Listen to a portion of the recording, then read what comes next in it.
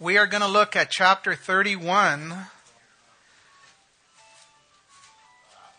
We can silence our phones, please. Hey, did Sam make an announcement about... yeah, okay. Tonight we're going to look at Genesis 31, verses 1 through 21. Genesis 31, 1 to 21. And we're continuing looking at Jacob. And tonight we're going to see his Jacob hightailing it out of Laban's camp. Jacob had left his home after conning a blessing from his father. He had manipulated his father by dressing up like his brother, talking and acting like his brother. He got the blessing from his father and as a result stole the blessing from Esau, his brother. Esau was angry because Jacob ripped him off and vowed to kill Jacob. So Jacob ran away from the anger of his brother Esau at the urging of his mom to Padan Aram. And on the way in the desert, he has an encounter with God at Luz. He has an encounter through a dream, a vision of angels ascending and descending on a ladder. And Jacob realized that it was God speaking to him. Jacob was blown away. He did not expect to have a encounter with God in the desert out there.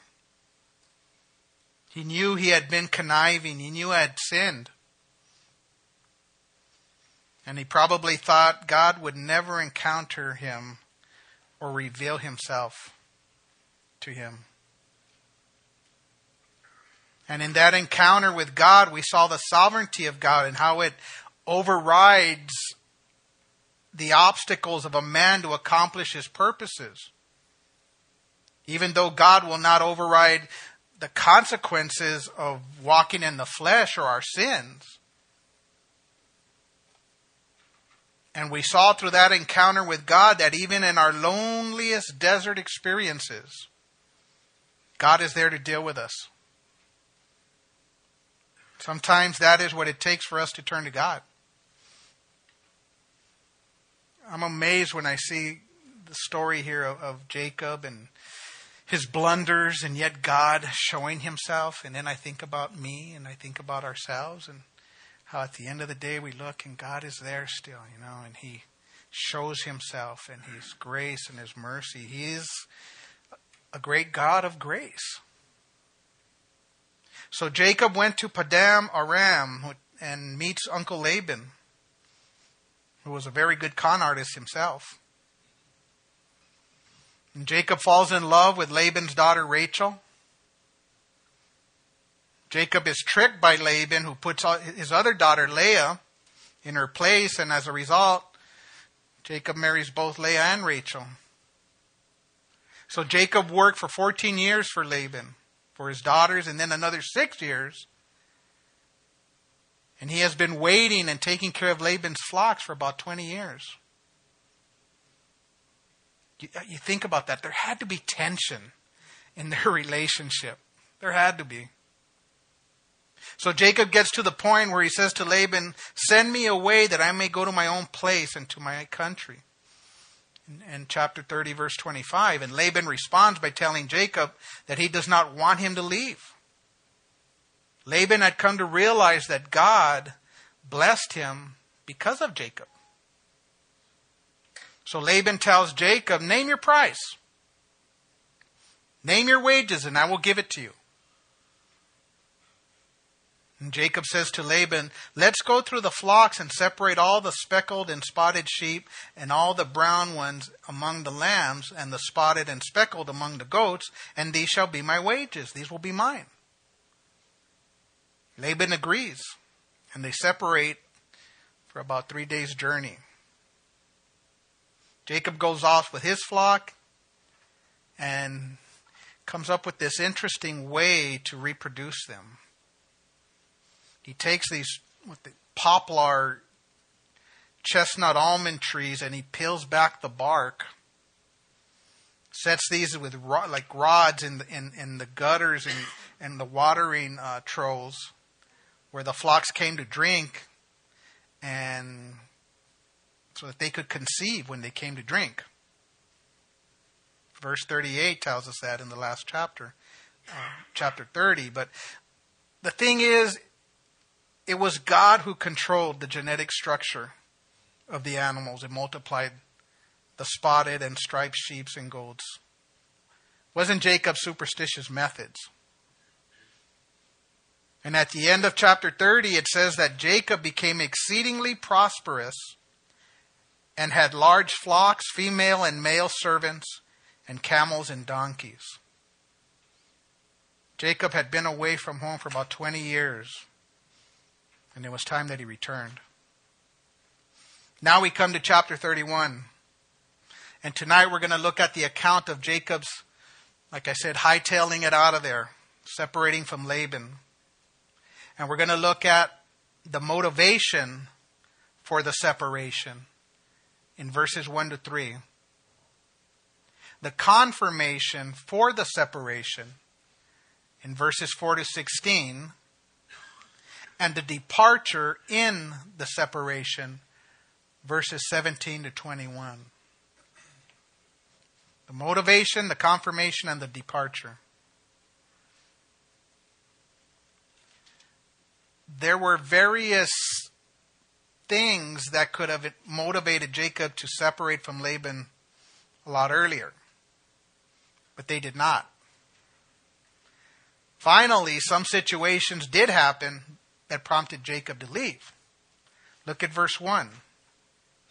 We have the conversation of Laban's sons. It says in verse 1, "Now Jacob heard the words of Laban's sons, saying, Jacob has taken away all that was our father's, and from what was our father's he has acquired all this wealth." So Jacob heard the words of Laban's sons.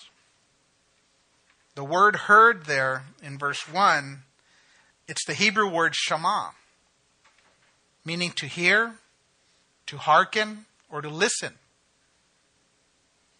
It means to hear something with one's ears, or it can be used of eavesdropping, or intentionally listening in on a conversation, like when Sarah overheard what the three men said to Abram in Genesis 18. And the thing is, Laban's sons voiced their accusation in a way that they did not speak directly to Jacob. It says he heard the words of Laban's sons. There are people like that everywhere. They don't speak directly to the person that they are attacking, but they speak to others or even in an earshot at a distance so that the person they're attacking will hear the criticism or the off-the-wall words. It's kind of a spineless way to state one's unfriendliness or antagonism. And it's meant to heal, not to edify. And this indirect method of criticizing, it exposes a jealous heart, an envious heart, and sometimes evil in a person. Also, Laban's sons, they actually express a twisted perspective to each other. They said, Jacob has taken away all that was our father's, and from what was our father's, he has acquired all this wealth. Jacob did not take away all that was their father's. He prospered on his own. It's kind of twisted the way they're approaching it. And Jacob actually brought a lot of prosperity to Laban. So by saying Jacob has taken all that was our father's, that's a big exaggeration. It was true that during the 6 years that Jacob's work was paid in livestock, that Jacob's flocks prospered and reproduced much better than Laban's. But Jacob had not taken all of Laban's flocks. And that's when envious, jealous people accuse, they tend to overdo the accusations and exaggerate. They do that far beyond the facts.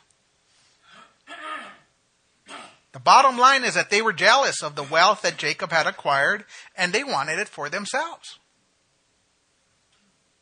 In verse 2, we see the countenance of Laban.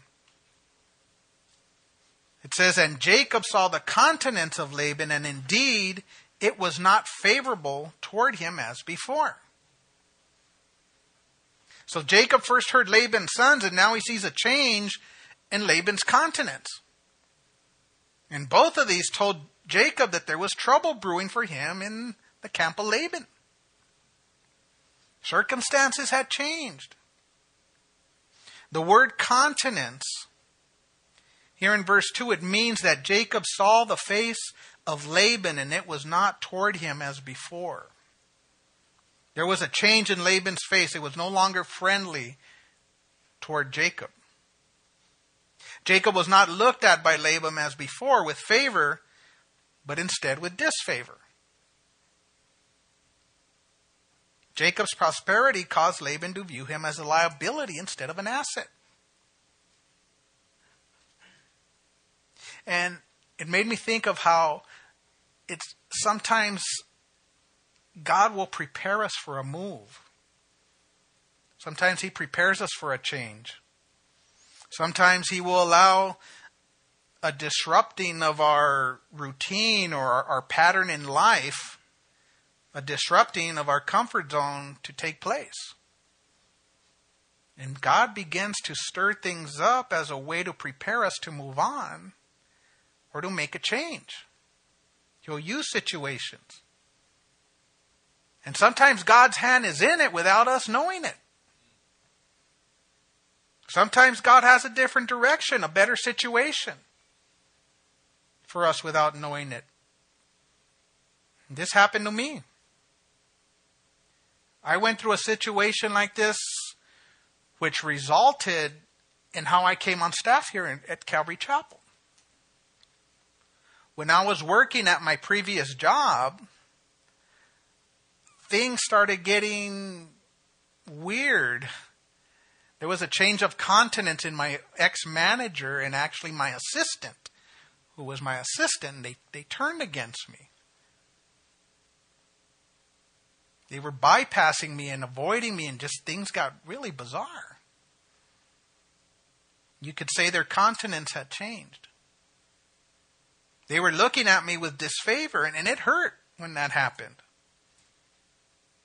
I had been at that place of employment for over 18 years. And the Lord started prompting my heart at that point through these weird circumstances that it was time to move on. My two sons were getting older. They were right about their teen years. And my involvement in ministry was being disrupted because where I worked, there was a lot of weekend work, and I was, it worked for a while, but I was not around here involved in ministry like I wanted to. And I remember Mario asking me to step down from a ministry that I was involved in because I wasn't able to fulfill it all the time. And that hurt. Because I wanted to be here. And then, my family were here at church, but I'd have to go to work.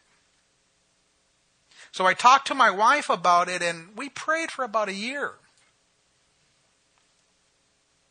Again, it was a great job at that point. It was good money and great benefits and all that stuff. And the weird thing is, I started meeting up with this guy where I went to cut my hair, who comes to this church, who used to come to this church. And we saw each other. Hey, how you doing? Blah, blah, blah. I went there a second time, 6 weeks later or whatever, ran into him again. We laughed. Then I went there a third time and ran into the guy again. And at that point, he came over to me and he goes, I got to be honest with you. I actually thought I came on another day that you usually don't come, so I could avoid you. But you happened to come on that day too. And we laughed, and I go, that's funny. So we started talking, and he knew where I worked and all that. And I started telling him that I've been praying about leaving my position there. And this guy blew his mind because he thought I would never leave where I was at. And he happened to be looking for an office manager. So he asked me, he said, "Hey, I would love to hire you. Would you like to take the position in his firm?" So I did. But 2 years later, it wasn't working out with him. And I told him that. I said, "Look, bro, if I'm not the fit, if it's not working out, tell me, and I'll move on." And I really didn't mean that. But he called me on it, and he called me in. He goes, "You know what? I was thinking about what you said, and we should split. You should leave. You're fired." I said, "Oh, okay." I said, "Well, the firm was close by my house." So I said, "I'm going to go home for a little bit and tell Gloria and let her know, And he goes, "All right, go down there." So I went home, told my wife, who freaked out, "You better go to the church and go get prayer." And I said, "Okay, I will." So I called Mario, and I said, "Hey, can I come over? I need to talk to you." He goes, Yeah, come on down." So I come over to the church, sit down, and Mario goes, "What's up?" And I told him, "So-and-so let me go." And this big old smile came on Mario's face. And he goes, "Don't leave." And he went and got Xavier, came back, and he goes, "We've been praying for this moment." They had been praying for about a year or so, I think. But Xavier, Pastor X, knew the other gentleman, and he came to our church, and he said, "I don't want to blow my witness with him. If the Lord's in it, it'll happen." And that's how I came on staff. So they offered me the position. And this big, huge negative turned in, and I pulled off on Sierra Madre. Go, "Hey," call my wife. She goes, "What'd they say? Did they pray with you?" I said, "Yeah, I actually got a job." And I was stunned. That wasn't my desire. We served ever since we got saved, and that's what we desired to do, is just serve the Lord. I wasn't trying to be on staff or anything, and I never thought that. And I'm glad they never told me they were praying for me for that. And that's how God did it, you guys.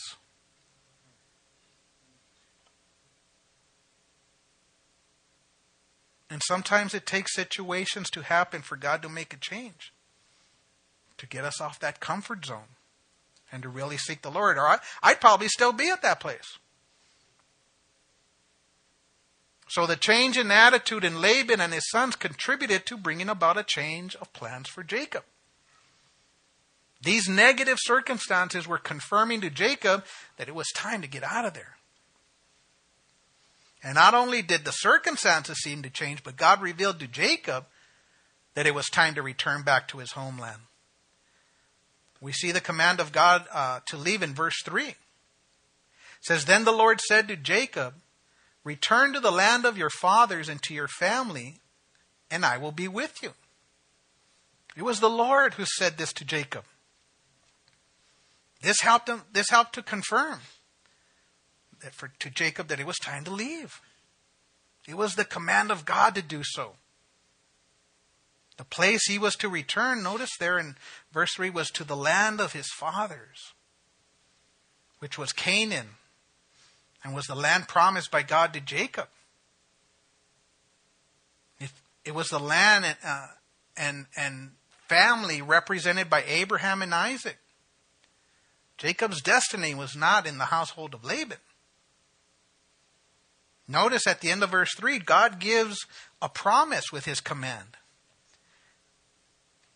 He says, return, but then at the end of the verse, he says, and I will be with you.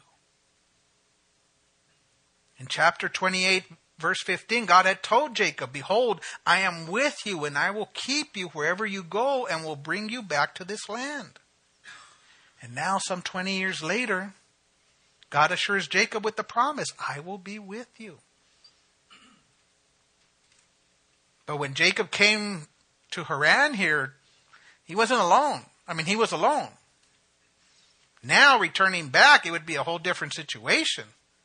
It's going to be more difficult because Jacob would now be traveling with, back those 400 or so miles with his family and flocks.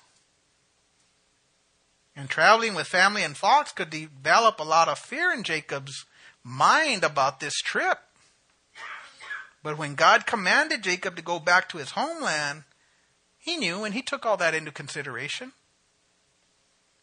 God knew what would be on Jacob's mind, so he assures him with the promise of his presence.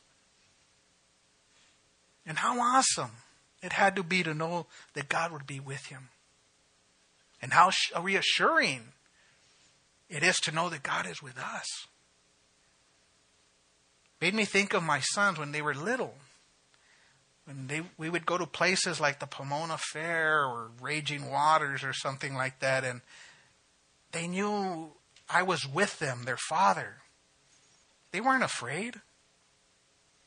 But if they would have been at those places alone, they would have been afraid and probably refused to go alone. And so it is with the presence of our Heavenly Father. There is nothing like going through life knowing that we are not alone in our journey, that He is with us. When Jesus gave His disciples the Great Commission in Matthew 28, He encouraged them to obey with the promise. He said, "And lo, I am with you always, even to the end of the age." Matthew 28:20. If Jesus is with us, guys, then we can go anywhere. But wanting that reassurance and wanting His presence with us, that is to be a motivation and encouragement for us to obey Him. Jesus said in John 14:21, "He who has my commandments and keeps them, it is he who loves me, and he who loves me will be loved by my Father, and I will love him and manifest myself to him." Jacob's troubles with Laban and Laban's son encouraged him to obey God's command to head for Canaan. In verses 4 to 16, we have the confirmation for the separation. Notice what Jacob does in verse 4. It says, "So Jacob sent and called Rachel and Leah to the field, to his flock." Jacob knew he had to tell his wives about the move. Because after all, they were Laban's daughters. They were an integral part of the family and would be greatly affected by the move. He'd be asking them to leave their home, their people, and go to another land. He had to talk it over with them. Jacob's wives needed to be informed about why Jacob felt the separation with Laban was necessary. And a husband needs to communicate his purposes and intentions to his wife. That's part of what having good communication is about. I have counseled with many couples where the wife is so mad at her husband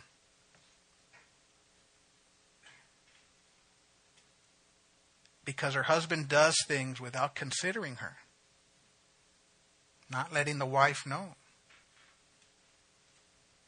We have to be one with our wives, which includes good communication. Notice Jacob sent and called Rachel and Leah to the field. Probably didn't want Laban to see him in a serious conference with Rachel and Leah.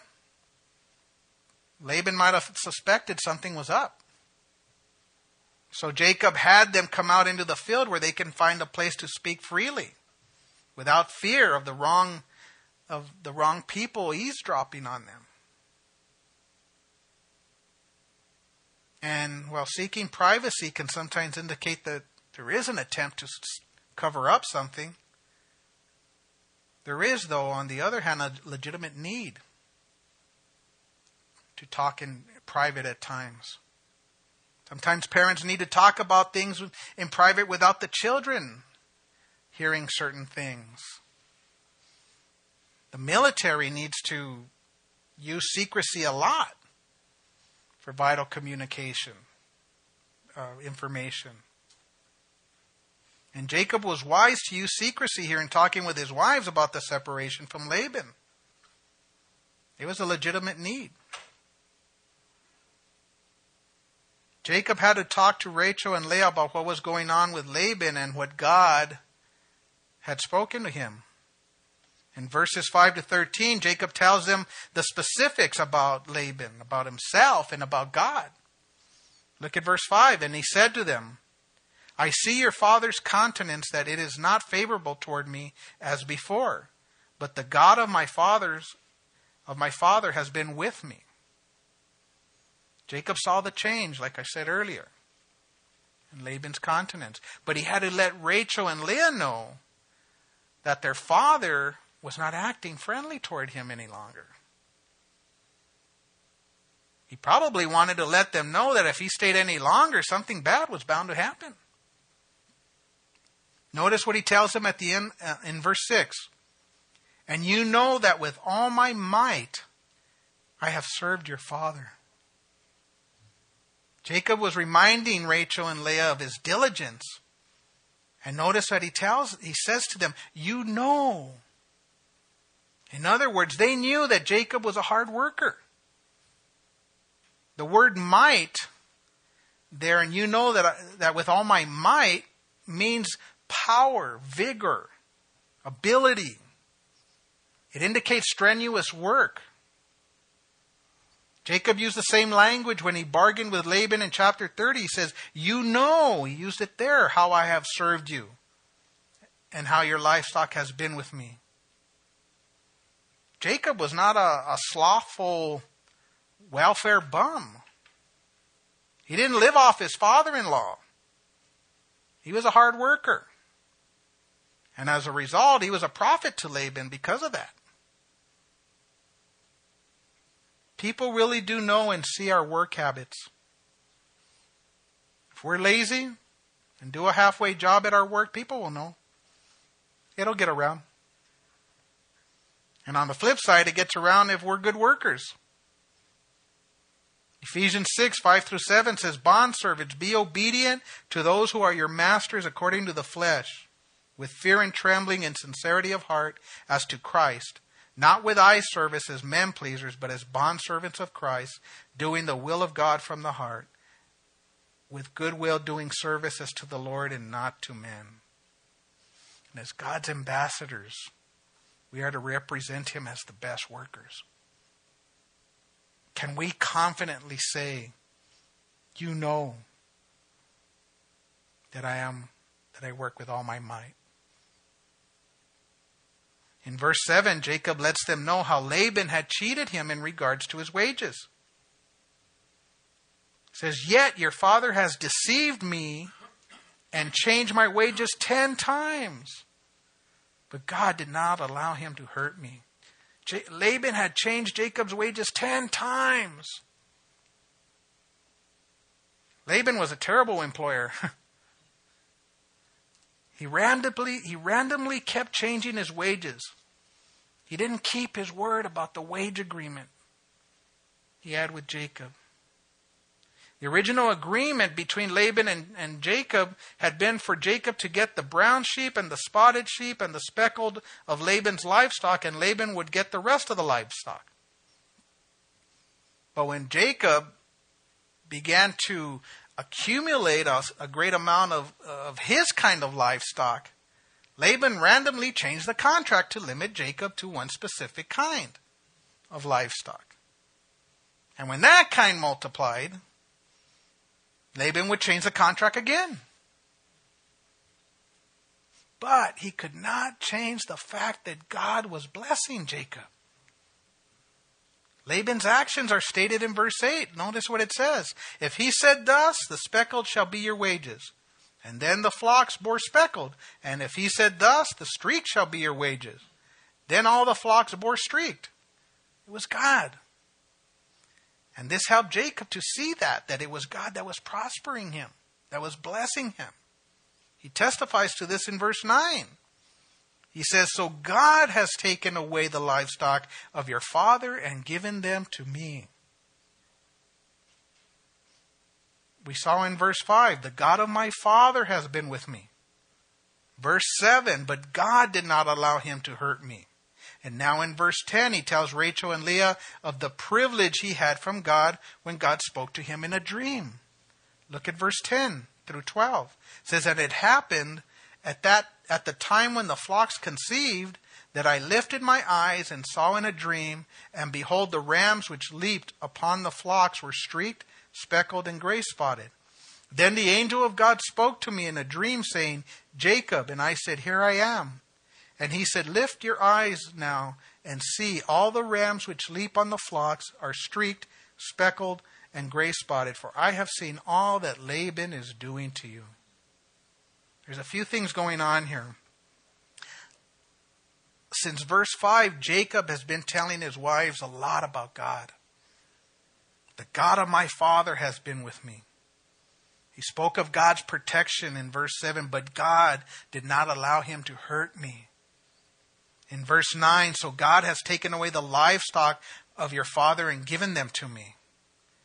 In verse 11, he told him of the privilege of hearing from God in a dream. The angel of God spoke to me in a dream. And in verse 13, he spoke to them of the instruction from God, commanding him to get out of the land and return to the land of his family. Jacob gave his wives some good spiritual instruction regarding God here. A husband is to do that.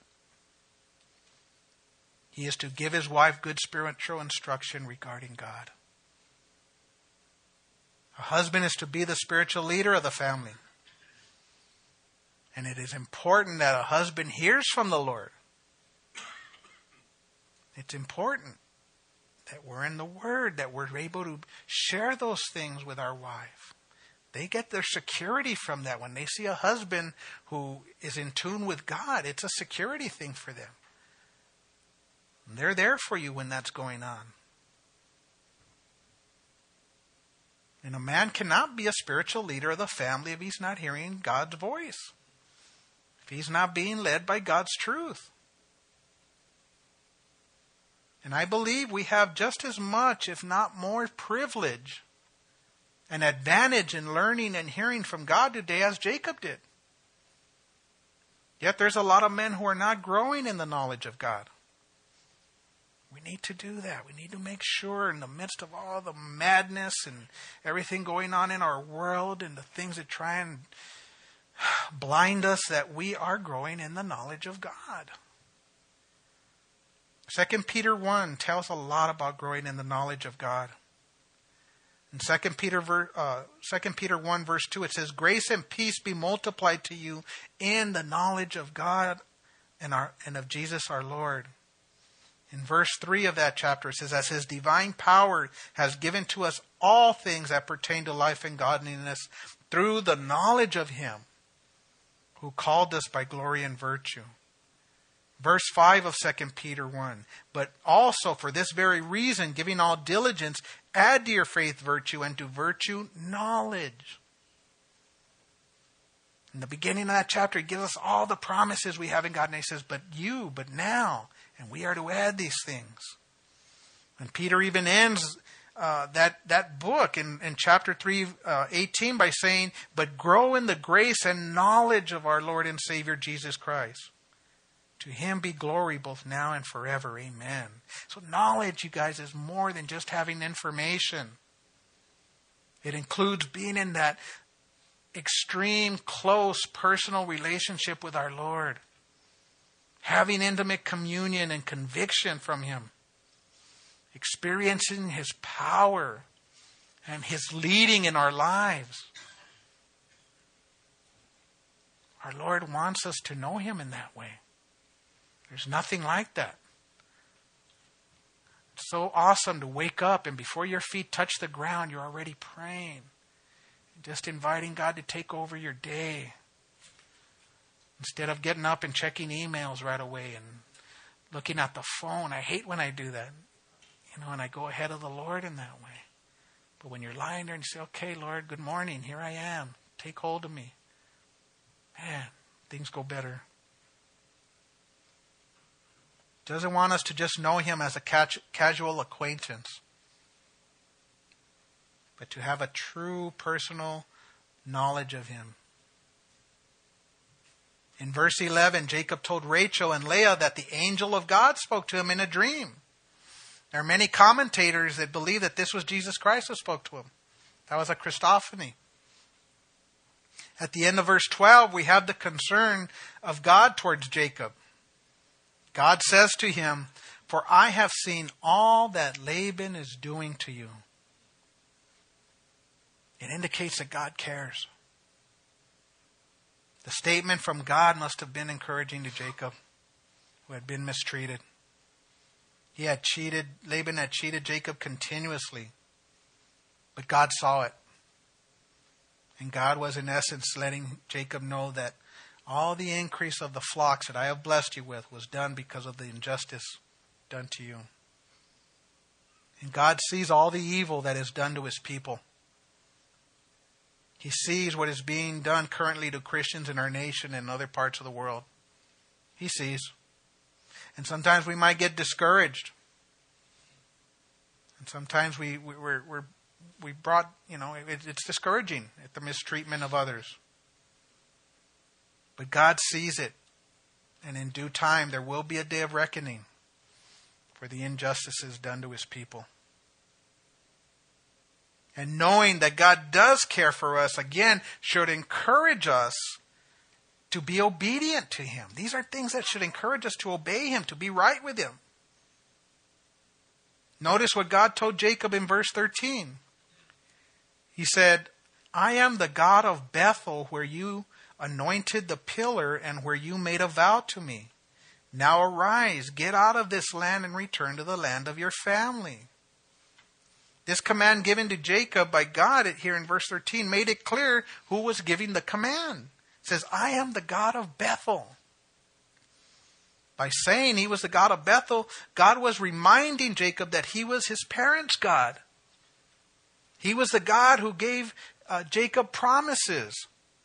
And he was the God that Jacob made his vow to. In Genesis 28:13, the God of Bethel identified himself as the Lord God of Abraham, your father, and the God of Isaac. Jacob knew this God. He was God Almighty, the God of gods.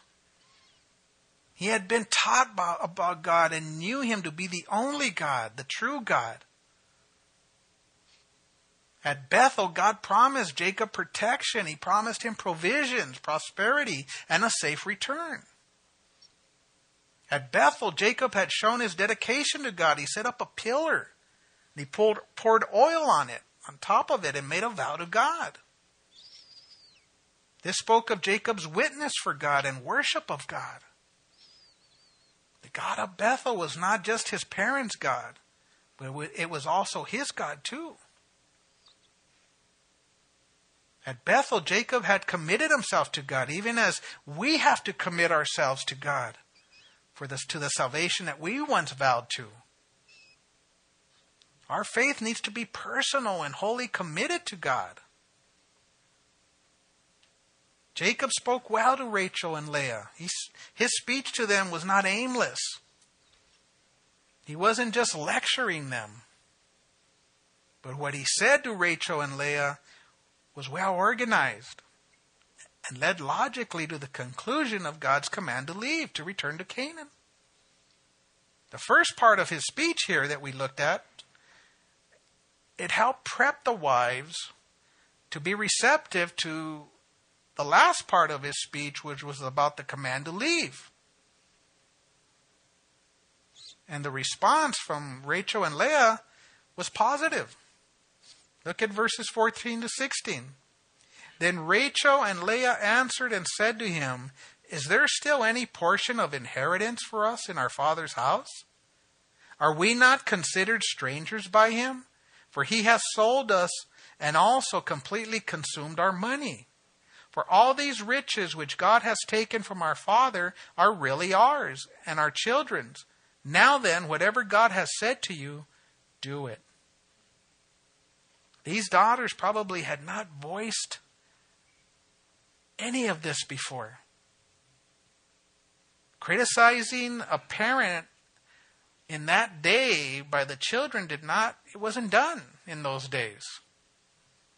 But now that Jacob, their husband, had brought up the issue, they reveal what they had been thinking all these years. And you get the feeling that these daughters did not have good feelings towards their father. They really didn't have a good experience with Laban. Now, as a sad commentary on Laban, that his two grown daughters would speak about him as they did. Sad, if you think about it. He mistreated them from the very beginning when he switched wives on Jacob and giving Jacob Leah instead of Rachel. Not only was that a mean trick to Jacob, but it was also a mean trick to his daughters. It deceived Rachel and didn't make Leah look any good, on top of not looking good anyway. I can say that with guys in here. And what the sisters say to Jacob about their father reveals more mistreatment from them. In verse 14 they ask, is there still any portion or inheritance for us in our father's house? The unstated answer is no. Rachel and Leah were cut out of the inheritance. Laban was probably so greedy and envious of Jacob's prosperity that he took it out on his daughters by excluding them from the inheritance so Jacob would not get any of Laban's wealth. And he was just greedy, period. He just squandered it. And greed can make men mean, even to their own flesh and blood. When I was doing this today, I just looked up some crimes of inheritance, inheritance crimes, and there's some crazy stuff that goes on out there through greed. And, there was this one mom this lady who she wasn't going to give her kids anything. She was just greedy and didn't want them to have any. And she starts tearing up all the money and all the bank books. And turns out that they were able to replace it because it was still there. And she lost out when she died, but she didn't want them to have it. Stuff like that. You hear of crimes all the time going on with inheritance rights. It's crazy. Notice what they say in verse 15. Are we not considered strangers by him? For he has sold us and also completely consumed our money. Laban was indifferent toward his daughters. He didn't treat them with love and affection. The word strangers there, are we not considered strangers? The word strangers, it can be translated, are we not considered as foreigners? Or he treats us as if we're outsiders, not members of his family. Laban was too busy making money to give them affection. His heart was on earthly gain more than on his daughters. Greed had stripped him of affection for his daughters. It's sad to say there are greedy and selfish parents like Laban who deny their children of affection. They deny them of relationship so they can make more money. Or just so that they don't have to deal with them. It's sad when a parent wants to drop off their children at the daycare center so they can go off to work instead of wanting to be with their children. It's one thing when you have to do that, but it's another thing when you want to do that. And I remember seeing, back in end of August, September, you see the media projecting this attitude with the back-to-school TV commercials, where parents can't wait for the children to get back to school. I mean, it's pretty blatant when you see some of these commercials. I've worked with people with this mindset. They hate summer because the kids are around, and they want them back in school. Sad. And when our lives get out of balance to the point of losing our affection for our family, it shows that our character is in need of some serious help. And also, be careful that the workplace does not become your place of refuge instead of your home and your family. I see that happen a lot with men. They love the control that they have at work. I'm in control here. I have the seat. I can deal with people, but it's harder to be at home with your family. That's wrong. There should be a right balance there.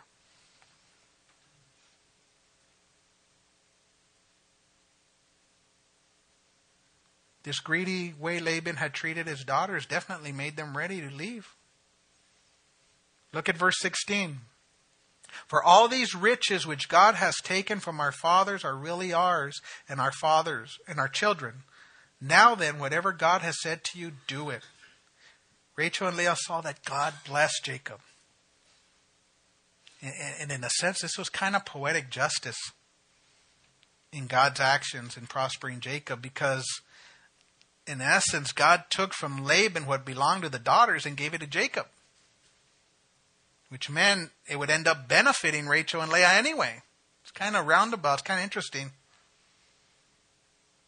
And as a result, the wives had no reason to stay in Laban's camp. Laban had left them out to dry. But with Jacob, they had been blessed because God had blessed Jacob. So at the end of verse 16, Jacob gets encouragement from them. And they say, whatever God has said to you, do it. What a great encouragement that must have been for Jacob to hear this. What a great attitude. Again, it's encouraging. It is for a husband when a wife encourages us to obey God's command.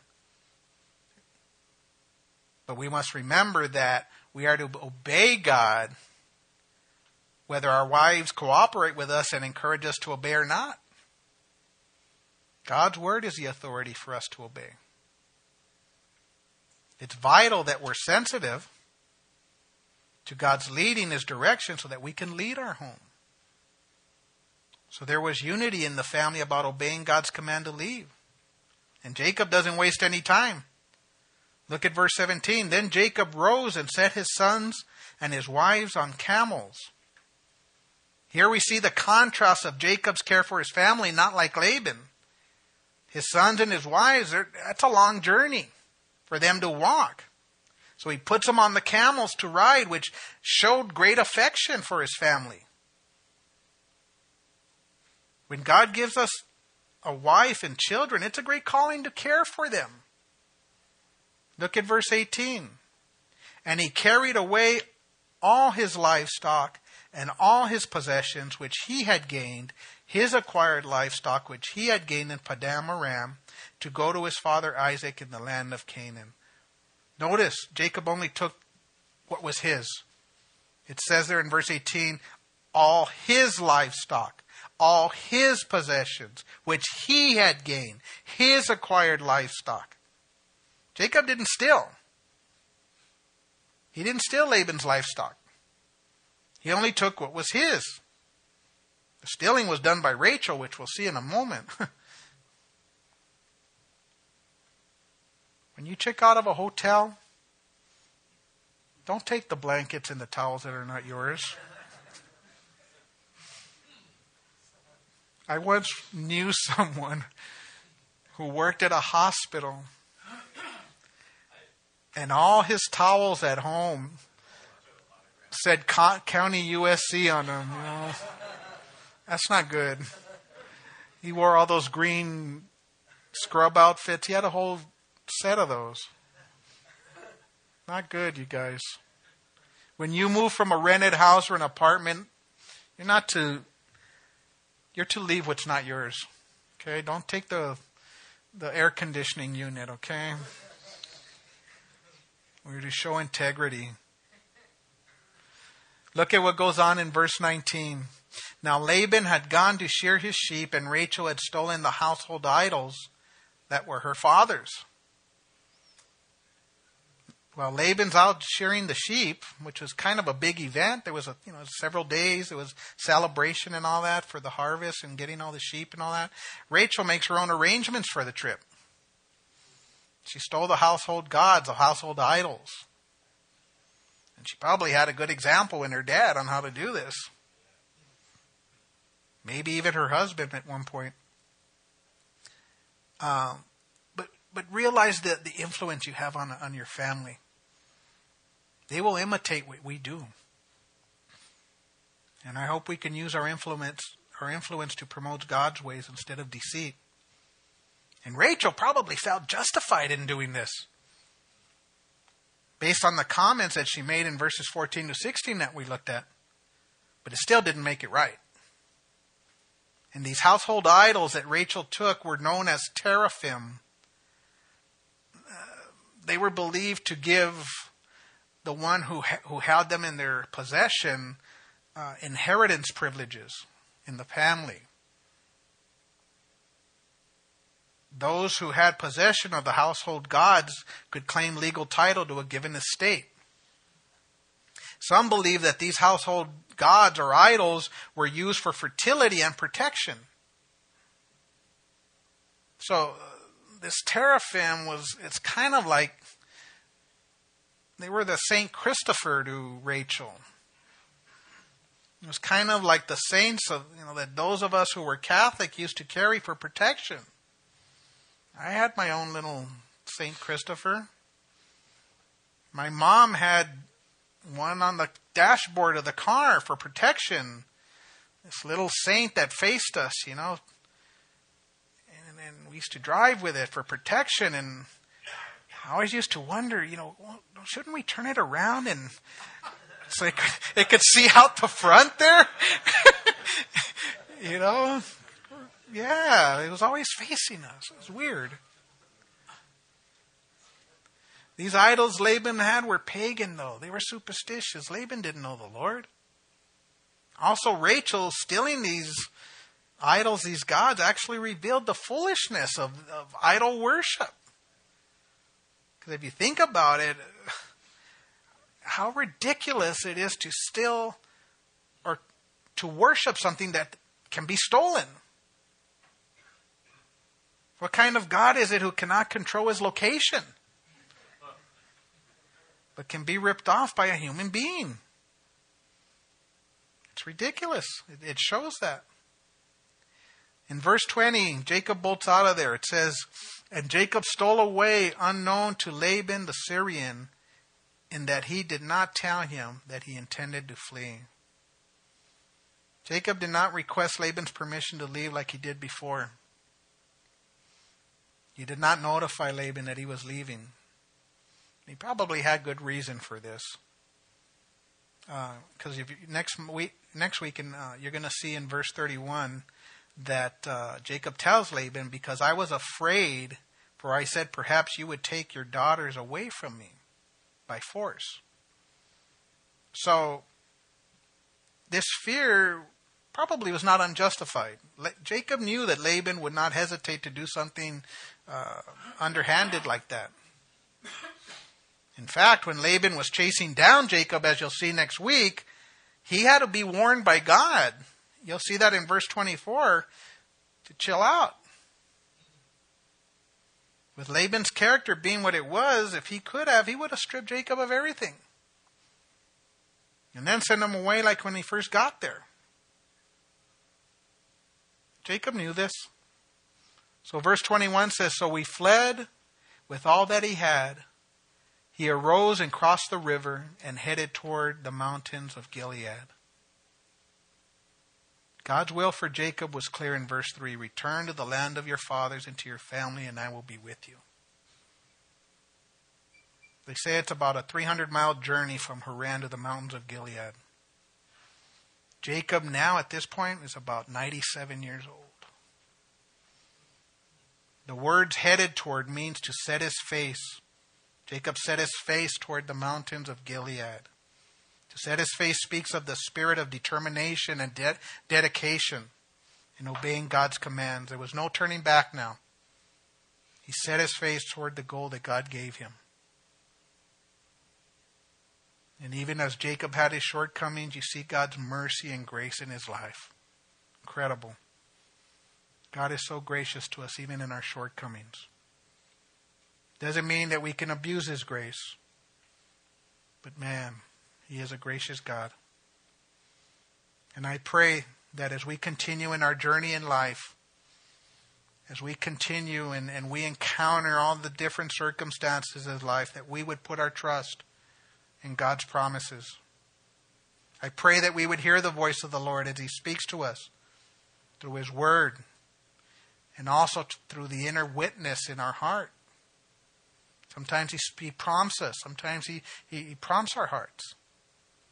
And then we confirm it in His Word. We seek Him in prayer, and He speaks to us.